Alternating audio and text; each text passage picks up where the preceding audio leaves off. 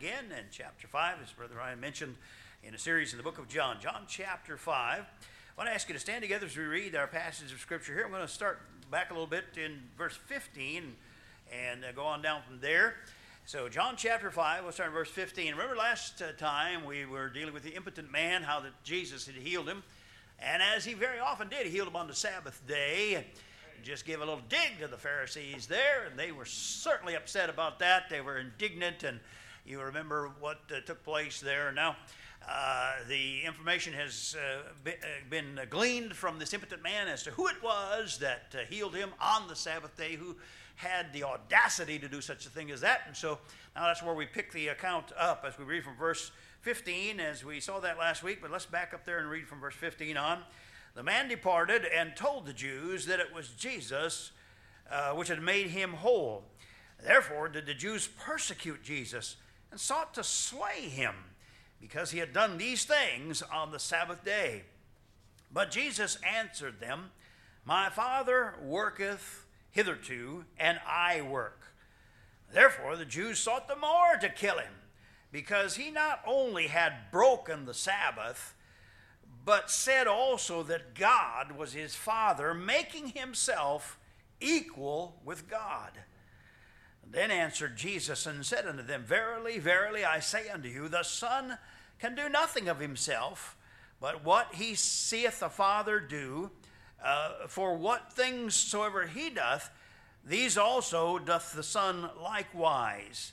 For the Father loveth the Son, and showeth him all things that himself doth. And he will show him greater works than these, that ye may marvel. For as the Father raiseth up the dead and quickeneth them, even so the Son quickeneth whom he will. For the Father judgeth no man, but hath committed all judgment unto the Son, that all men should honor the Son, even as they honor the Father. He that honoreth not the Son honoreth not the Father which hath sent him. Verily, verily, I say unto you, he that heareth my word, and believeth on him that sent me, hath everlasting life, and shall not come into condemnation, but is passed from death unto life. Verily, verily, I say unto you, the hour is coming, and now is, when the dead shall hear the voice of the Son of God, and they that hear shall live. For as the Father hath life in himself, so hath he given to the Son to have life in himself, and hath given him authority to execute judgment also, because he is the Son of Man.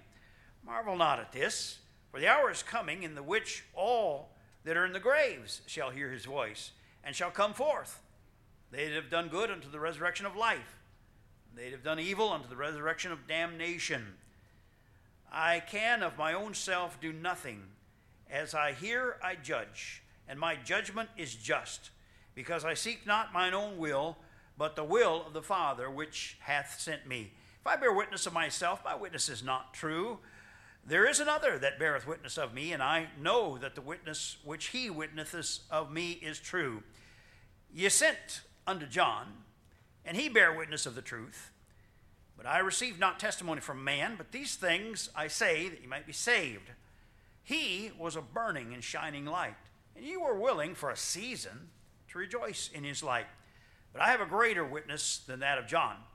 For the works which the Father hath given me to finish, the same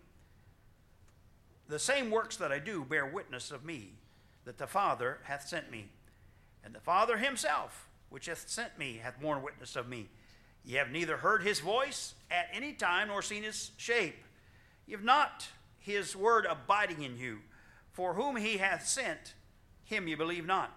Search the Scriptures, for in them ye think ye have eternal life, and they are they which testify of me. You will not come to me, that ye might have life.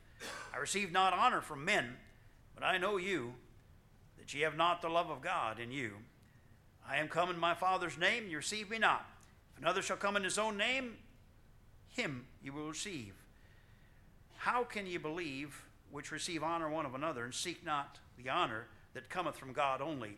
Do not think that I will accuse you to the Father. There's one that accuseth you, even Moses, in whom ye trust. For had you believed Moses, you would have believed me, for he wrote of me. But if you believe not his writings, how shall you believe my words?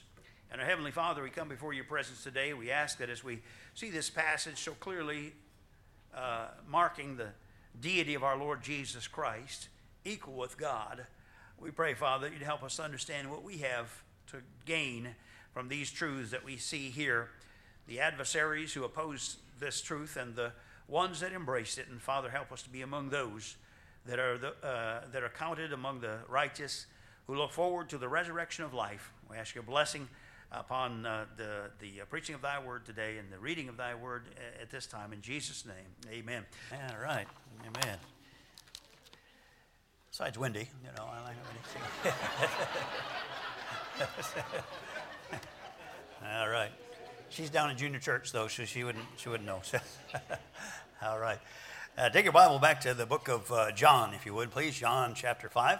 While you're turning there, let me mention next year, my good friend, Brother Brian Dunlop, pastor over at Lighthouse Baptist Church in Laverne, California, is putting together they have gone numerous times to Israel, and they're putting together another one for next year. I think it's in the end of November, the last week of November, first week of December, if I'm not mistaken. A good time to go to Israel, not quite as crowded, and weather's nice and such. So if you're interested in getting along with that trip, they know the good places to go, and he knows how to get the good guides and everything, where you get to see things that we as Bible believers would want to see more than, just a lot of times you get to the different Catholic sites, and that's not as informative and helpful as it is if you go with somebody that's directing you to places that we would be more interested in as far as the Bible is concerned. So you might want to go along with that. I think Scott and Vicki are talking about it now, and they're planning on maybe going. So I gave him the information. Scott, raise your hand over there. That's Scott right there. So if you need the details and just a phone number to get in touch with those that are organizing that, you can get them from him. He's got the letter there from Brother Dunlop that mentions that. So that's next year in 2020 in November, December time frame. So really good group to go with, and Brother Dunlop is really a good organizer, so it's well taken care of, and really a great time. We went, the first time we went with that group and really had a blessed time together there. Saw some remarkable things that really changed our lives. So if you get a chance to go along, that'd be a good thing for you to begin to plan about, but they need to know fairly soon if you're interested. They don't have to have the funds or anything yet, but they need to know fairly soon if you're interested and want to be put on the list, because they need to keep it to, I think, 140 people are the total number they're going to be able to accommodate. So see Brother Scott about that if you want him to also have them put your name down as an interested party concerning that. So that'll be a good thing. All right, John chapter 5, we read from verse 15 on down there. And the title of the message today that I put was Equal with God. Equal with God. As I mentioned, we saw the indignation of the Jewish leadership when they saw this impotent man walking through the temple he's carrying his bedroll on his shoulder like that, and he's I don't know whether he's just walking. I think he's probably walking and leaping and praising God like the other fellow we saw in the book of Acts get healed there. But he's in the temple there, and they didn't care anything at all about the fact that for 38 years he'd been longing and hoping and praying that the angel would come and stir the water. He'd be the first one in. He might have the chance of being healed. For 38 years that had been his case, this vain hope of healing and in Bethesda's pool, and that now happened that the Lord Jesus had healed him, and these Pharisees, these religious leaders cannot see anything of that. Their religion and their Sabbath is being violated. That's all they can see. That's all they're looking at. So how skewed our vision gets when we turn away from the Lord and we use our own human reasoning. And that was the case here. But God knows men's hearts, and he exposed their hearts. We read it there when we read verse 42. He said, "But I know that ye have not the love of God in you." God knows their hearts. Christ knows their hearts. "I know that ye have not the love of God in you," says he to that crowd. Their imprecations now that had been hurled at the impotent man now were turned on the healer of the impotent man. They were now as angry as they could be at him. I mean, how much more angry can you get that you want to kill someone? That's pretty angry. That's a raging, violent spirit. That's a savage spirit, and that's what these religious leaders had against the Prince of Life. They wanted him killed. And certainly, you know, the author behind all of that is the Prince of Darkness himself that these are being guided by.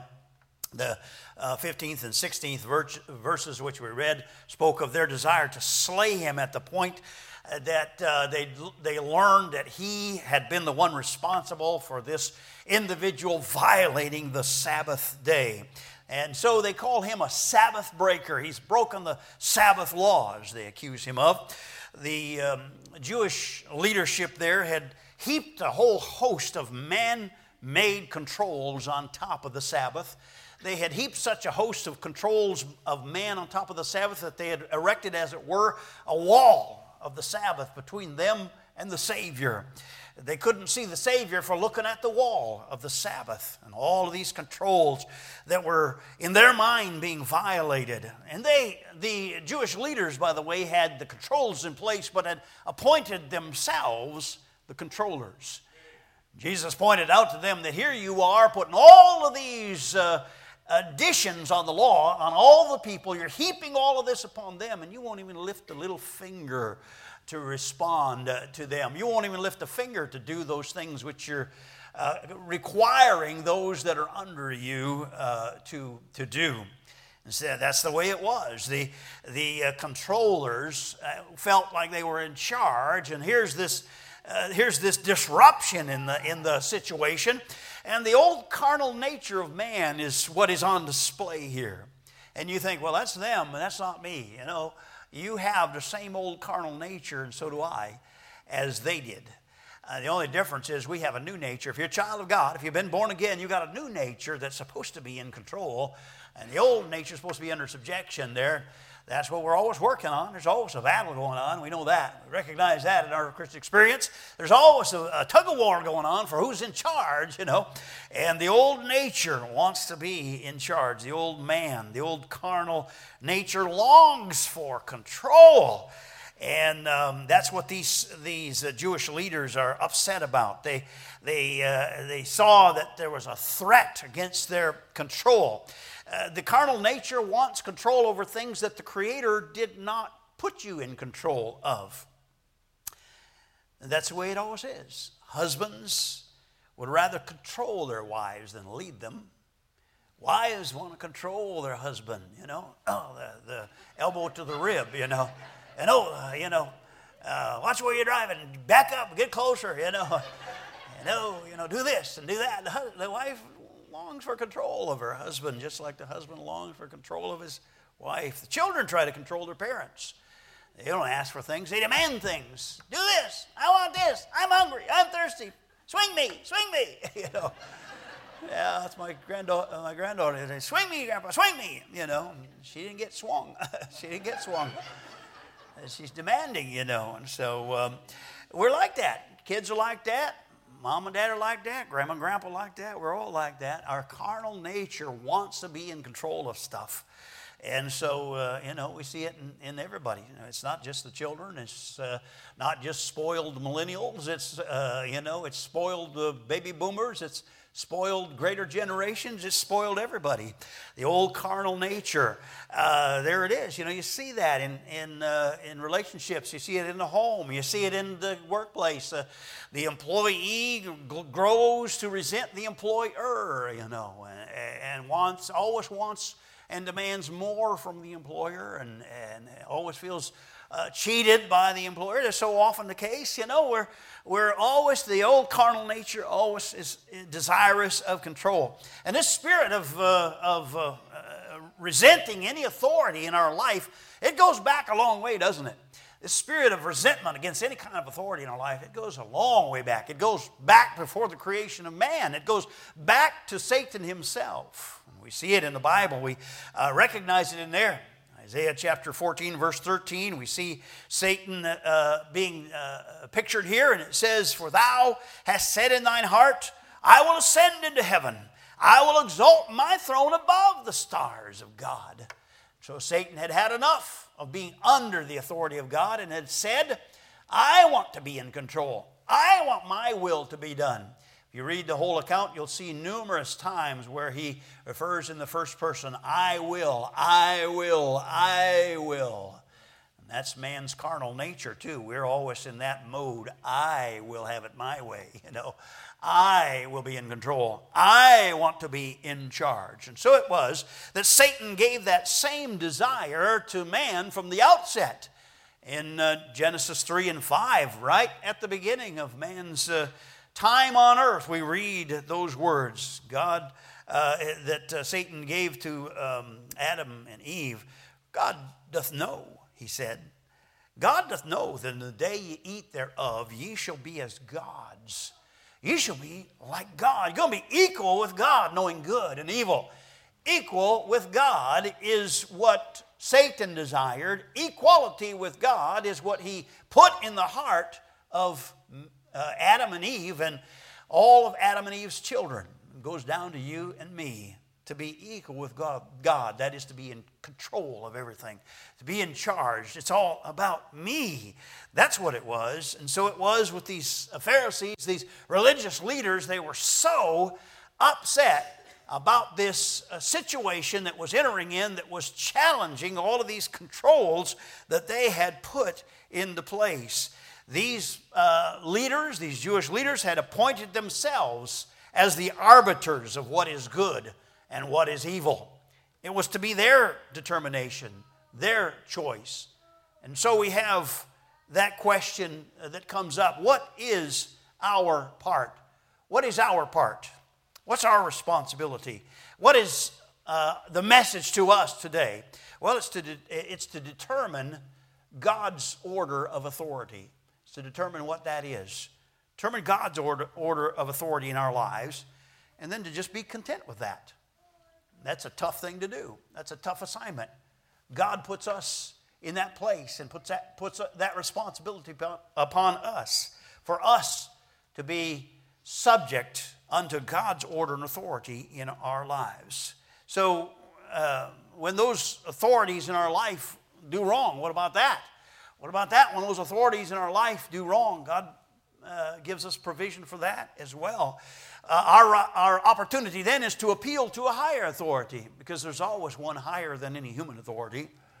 Always one higher than that. So we appeal to the higher authority. We go to that authority. We are not required, you are not required to act contrary to God's word. As a child of God, you're not required to act contrary to God's word, even if those over us in authority require us to do that. We are not required to do that. Now, you may suffer for it. You may hurt for it. You may go to jail for it.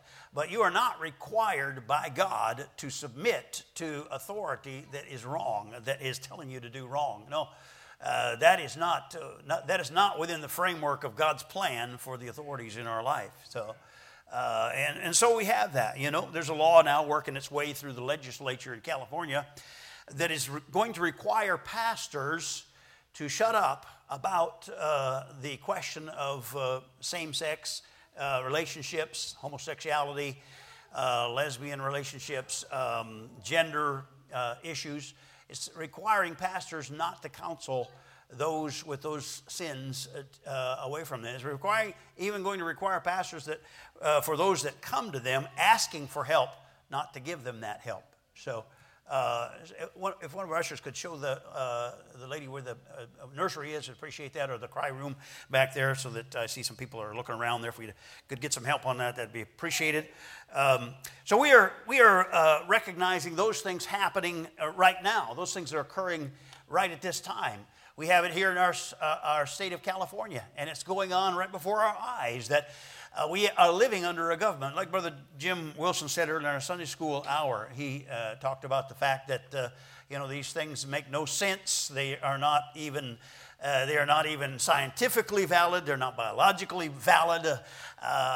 They have no basis, in fact, in any sense. And so, how is it that they are so widespread and so heavily being pushed? Because men have thrown off the authority of God and have said, we will do that which is right in our own eyes. And so it is with these things. But you and I are not required by God to disobey His word in order to obey the lower authorities that require these things of us. So we will continue as believers to preach sin and righteousness and judgment to come, regardless of whether the law changes and says that even within the pulpit you are not allowed to say these things. That doesn't matter. We will speak the truth and continue to speak the truth, whatever the consequences may be, and you must do the same as a child of God. You must make that same choice. So there they were, the Sabbath breaker, and they were ready to kill him at that point. They were ready to do him in at that point. And if they're ready to kill him at that point, wait until they hear what he says next. So he's got them on the ropes already. They're almost apoplectic at what he has done in breaking the Sabbath so openly, so plainly, so in the public eye that he's done this. But now he declares clearly to them that he is equal with God. And they're speechless. They're so taken by this, they can't say anything for the next 30 verses in the Scripture. They're listening to him with their mouth wide open and their eyes bugging out of their head, and they can't believe what he's saying. He's plainly declaring equality with God. So he has made his works God's works. He said, God's works are my works, and my works are God's works. He's made his will God's will. He said, God's will is my will, and my will is God's will. He's made he's declared the truth that he is the Son of God. He spoke of God's power to raise the dead, and he said, that's my power as well. He spoke of the fact that God would not even be their judge, but that he would be elevated to the place of being their judge in verse 22. He claimed the same honor that was due to the Father. He said, if you honor the Father, you must honor the Son. And if you do not honor the Son, you're not honoring the Father. He claimed all that. He didn't make any, it was not unclear at all to these hearers what Jesus was saying. He was declaring equality with God. That's what's so stunning about these false religions today that suggest that Jesus never claimed equality with God. The Jehovah's Witnesses, the Mormons, believe Jesus is a created being, that he's a lower being, that he's a small g God, and so forth like that. They preach and believe these heresies clearly against the plain, open, declared word of truth. None of these enemies of Jesus had any question about that the fact that he was claiming equality with God, that he was claiming to be God manifest in human flesh. None of them questioned that whatsoever. They got it. They understood it. And by the way, when they confronted him about it, he didn't say, well, I didn't really mean that. I'm not really God. I'm just like,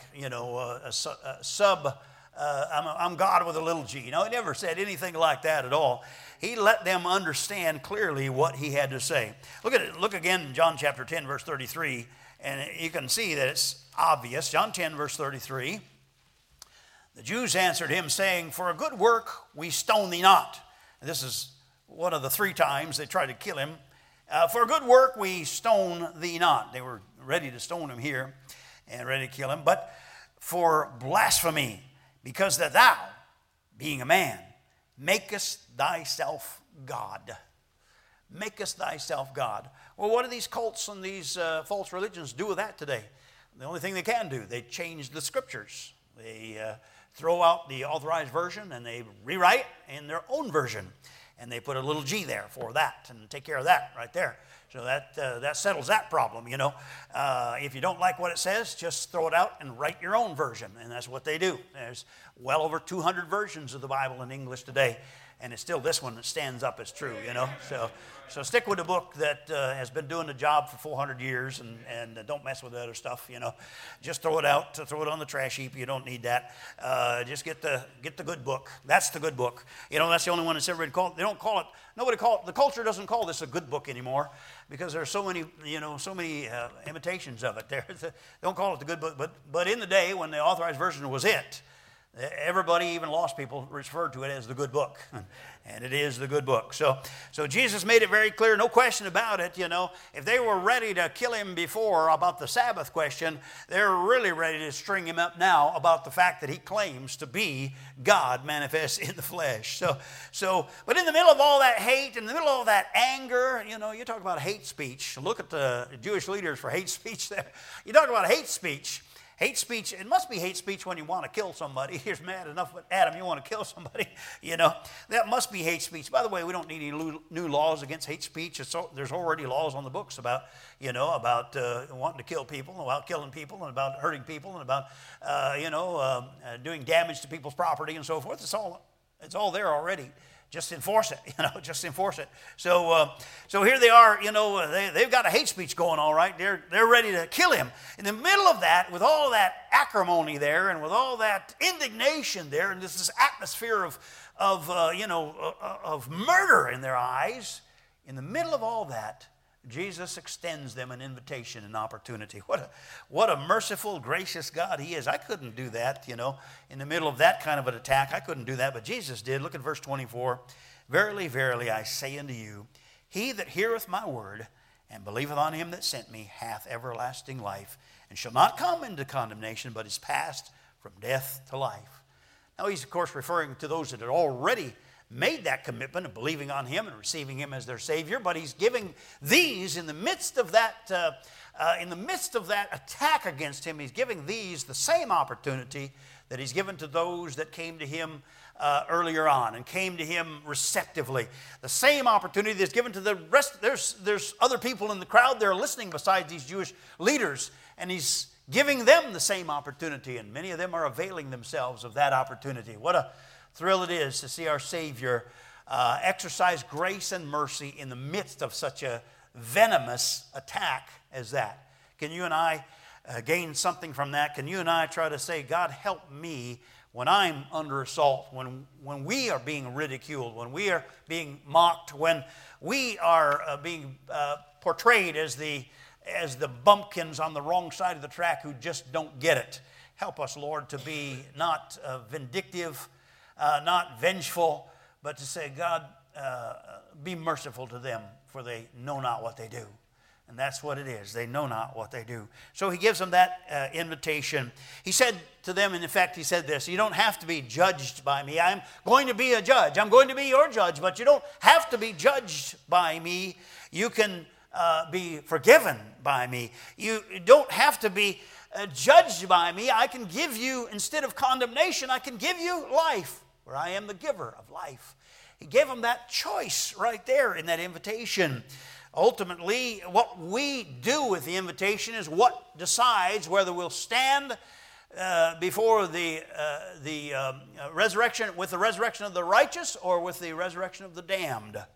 That's the ultimate end of our choice that we have to make, and He gives that choice to them in that place there. We read of the resurrection of the righteous, and I hope today that you understand that as a child of God, you're in the resurrection of righteous. And if you're not yet saved, you need to run to Jesus today. You need to come to Him today and trust Him as your Savior, that you're not part of that resurrection unto damnation.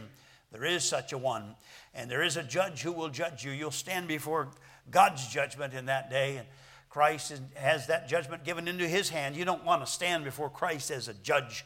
You want to stand before Him as a Savior, as your Savior. And so do that. Make that choice. It's yours today. It's those who have believed on the Lord Jesus Christ and trusted Him as their Savior who will be in the resurrection of life. And then it's those who have rejected the Lord and gone their own evil way that will be part of the resurrection of damnation.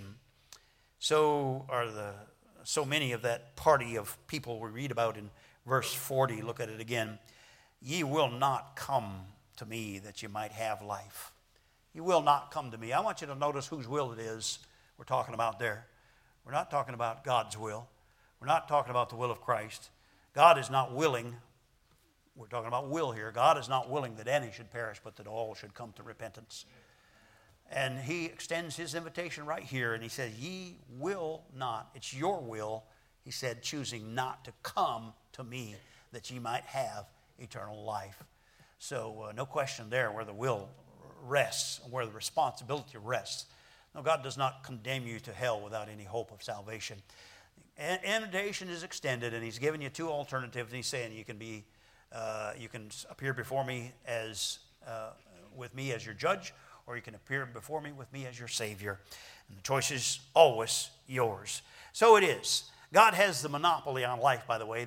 In him is life, and the light was a life of men, and so in God there's life, and he says, and he has given me that blessing of giving life, and he has given me the power of the resurrection of the dead. And so the Lord God has the monopoly on life. No, it didn't come from some rock hurtling through space, and billion years ago, whammed into the earth, and the little microbes got out there and says, man, it was a rough trip, but we made it, so dusted themselves off and got to multiplying, and decided, well, let's be something else than we are. It's kind of boring life here, just being on a rock, with a microbe, and so let's try to elevate our standing, and let's evolve, and take a few billion years, but we can do it, we can get her done.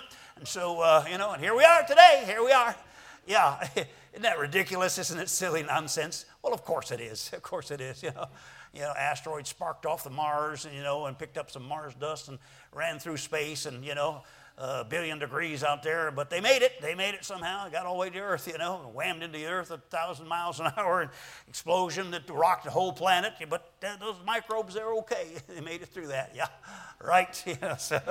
Yeah, tell me some more fairy tales. Tell me some more fairy tales, And there we go. There we go. So you got thinking. Thinking gets skewed, and thinking gets messed up when man elevates his own will above the will of God, and that's the way it was. So here they are, and they're given that opportunity, but they're rejecting him. They want themselves to have that equality with God. They want themselves to be elevated above the throne of God. They want themselves to be the one that calls the shots. And then we see, as we wrap this thing up this morning, we see the great judge of the universe. The great judge of the universe. Verse 22, he said, therefore, the Father judgeth no man, but he hath committed all judgment unto the Son. And the Lord Jesus Christ will be that great judge of the universe. I want to explain to you for a moment, just as we finish up today, a couple of things concerning judgment. The judgment of the Lord Jesus Christ will be a just judgment, and it will be not just a declarative judgment. It won't be just a declarative judgment of statement of a fact. It won't be that. It won't be just that. In the United Nations, they issue resolution after resolution, and these are declarative judgments. They're saying this is bad and that is good, and that's about all it is. It amounts to a resolution that never goes anywhere because there's no teeth to it. And we all make declarative judgments. All of us do that every day. These are based on our assessments of right and wrong. What we see as right, we make a judgment concerning that, a judgment call. What we see is wrong, we make a judgment call concerning that. So we all, make judgments. And we're told in the Bible to judge righteous judgment, to, understand what's right and what's wrong according to the Word of God and judge according to that.